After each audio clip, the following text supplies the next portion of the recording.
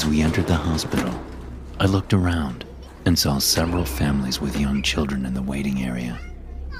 A few of them glanced my way, and the light caught their eyes, revealing irises tainted a crimson hue. They glowed red like old photos that hadn't developed quite right. There were so many children experiencing the same symptoms as my daughter, Juliana, and yet I hadn't seen anything on the local news. Still, word was beginning to spread around town that there was a contagion going around, only amongst the children, at least for now. The triage nurse looked us up and down, scribbling something on a piece of paper. I handed her the necessary identification, including my Proteon company ID badge, then took a step back and waited for her questions. Symptoms? Red eyes, poorly timed laughter, odd statements. No suspicious cravings? I gulped down a dry lump in my throat, thinking about what my daughter had said that morning at the breakfast table. No, I lied. The nurse gave me a hard, cold stare for a few moments, then scribbled something and continued her questions. And how long has this been going on for? Just today. The red eye started about 20 minutes ago. That's when I brought her here. Okay. Have her put on this wristband and wait over there to be called in. Don't touch anything. It shouldn't be long. My daughter snapped the band onto her wrist, and it made an electric chiming sound. 2 green lights lit up on either side, next to the Proteon company logo, the mega corporation which ran the high-tech corporate town where we lived. When I first took the job in Pleasant Hills, I thought it was an idyllic, perfect place to raise a family. When the recruiter told me about the salary and benefits, I nearly jumped for joy. But now, I was coming to realize that this quaint little town was not entirely perfect. There was something spreading amongst the population, something unlike anything I'd seen or heard of before. The 2 of us sat down in the waiting room, and my daughter began to eye the toys and books in the corner. Without asking, she stood up and wandered over to the table piled high with reading material. "Juliana!" I called out, but she didn't stop. A woman sitting near the book stood up quickly and moved away, as if someone with leprosy were approaching. I felt a pang of anger, but realized I couldn't blame her. None of us knew what we were dealing with yet. My daughter picked up a colorful kid's book and began to leaf through the pages, scanning the print quickly with her red eyes darting back and forth. She seemed to realize the woman next to her was staring and turned her head to glare at her. Then she made a loud hissing sound, like a territorial street cat. She snapped her teeth and lunged at the woman, and I jumped up and pulled her back. "Juliana, no! What are you doing?" She went back to looking at the book as the woman ran out of the waiting room, screaming. "She's got it too!" I looked over to see a man with his daughter and son. The 3 of them were dressed as if coming from church, but there was something wrong in his children's expressions, something unsettling. They were staring at me with wide, vacant grins. Their eyes were glazed over, and their teeth looked too sharp, as if being drawn out by some invisible force, being stretched into fangs. The changes were subtle, but noticeable. "Yes, just today I began to see the changes. Lord help us. How long have your children?" "Winters, Juliana." A woman's voice called from the door to the ER, interrupting our conversation. "Winters, Juliana?" I stood up quickly and grabbed her hand.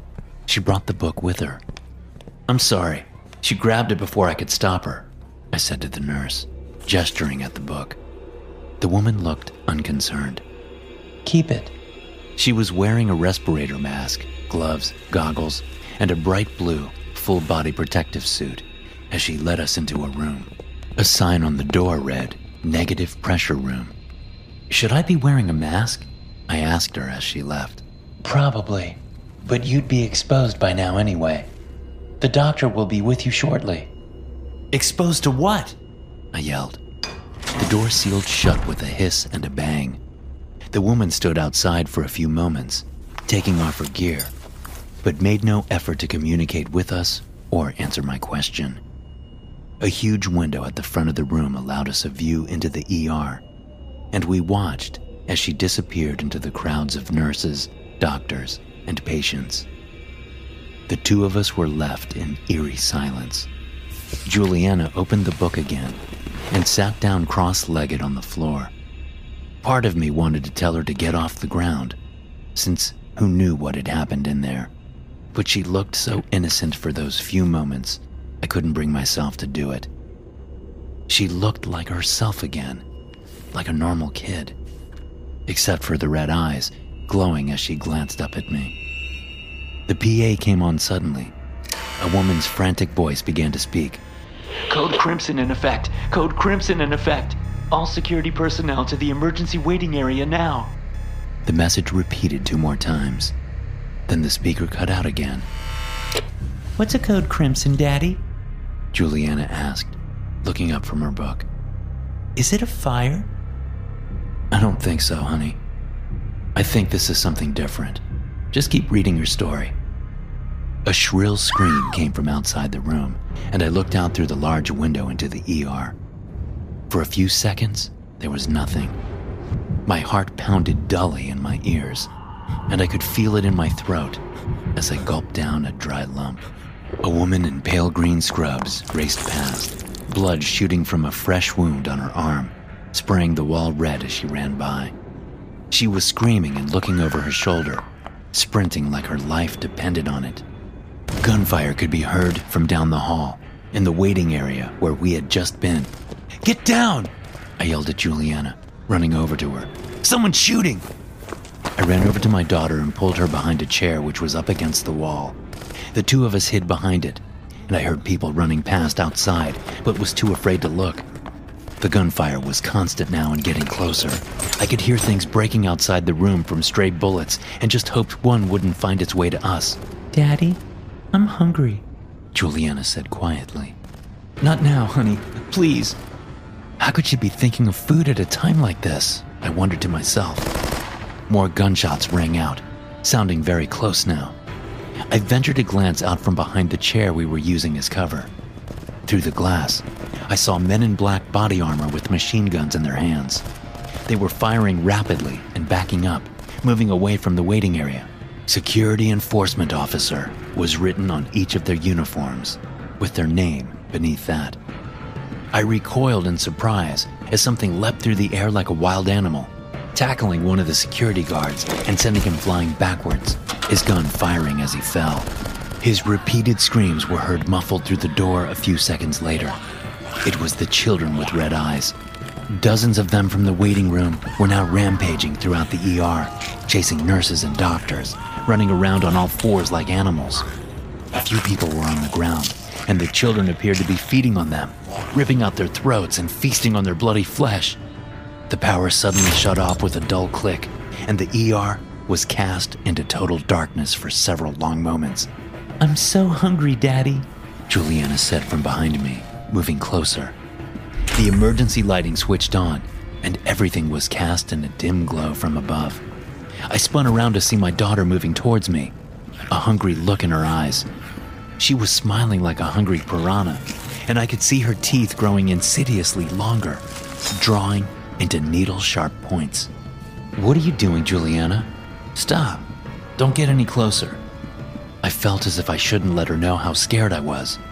If she could sense my fear, I worried she would lunge at me like a wild animal.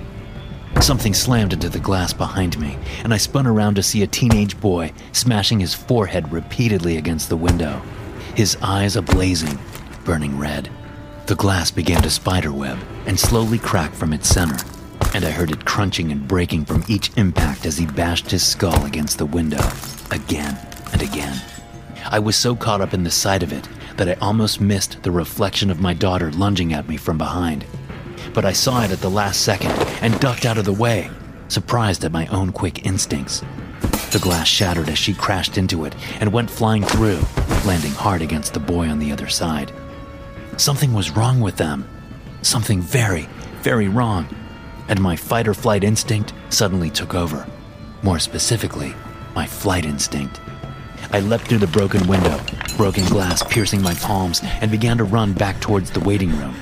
When I looked back, I saw my daughter and the teenage boy were scrambling to their feet, racing towards me on all fours like jungle cats, their eyes blazing red. The horrible sight of them chasing me distracted me from my route, and I found myself slipping in fresh blood, sliding, and wrenching my back as I fell in the middle of the sticky red puddle. I hit the ground hard and bit my tongue, tasting coppery blood a second later. "Stay down!" Someone screamed behind them and began to fire. Thankfully, I saw they weren't shooting bullets. Small syringes full of green fluid impacted nearby, missing them. But a few found their targets, and the two of them turned around, racing back towards their attacker. Their movements weren't even slowed by the heavy dose of tranquilizer. The man screamed as the two of them took him down, tearing off his black body armor and feeding on his flesh a second later. He screamed in pain and yelled at me to run. After a moment's hesitation, I began to sprint back towards the entrance where we'd come in, a pair of sliding steel doors separating the waiting area from the ER. I raced towards them and began to hammer my fists against them, screaming to be let out. Looking up to my left, I saw a security camera pointed at me. I haven't been bit! I screamed, thinking for some reason that might be important. Maybe I'd just seen one too many zombie movies. Please, let me out! Maybe that was the right thing to say, because the doors opened, and I burst through them a second later. Two security guards in heavy armor were on the other side. They were closing the door as I looked back through and saw my daughter racing towards us, blood smeared around her mouth like strawberry jam. Then the steel doors slammed shut. My daughter's in there! I screamed. We've got to help her! Something impacted the steel door on the other side, deforming the metal and bending it into the shape of a child's skull. "It's us you should be worried about," the security guard said. I looked around and saw the hospital was being sealed. Thick steel shutters were closing slowly, blocking out the sun, casting the waiting room into semi-darkness. Code Crimson lockdown protocols in effect. A robotic voice said from overhead. Shelter in place and do not approach the infected. Do not attempt to reason with the infected or to speak with them. Do not make eye contact. Assistance is on the way. Do not panic. Another loud bang came from the steel door separating the waiting room from the ER, and I saw a gap was forming, big enough to see through. An eye peered through, looking familiar, except for the color of it, crimson like a sunset. Peekaboo, Daddy! My daughter said, giggling. I see you. Also, it turns out that most of you guys who watch me aren't actually subscribed. So if you like the content and want to support the channel, go ahead and hit the bell. It's free, and you can always change your mind later.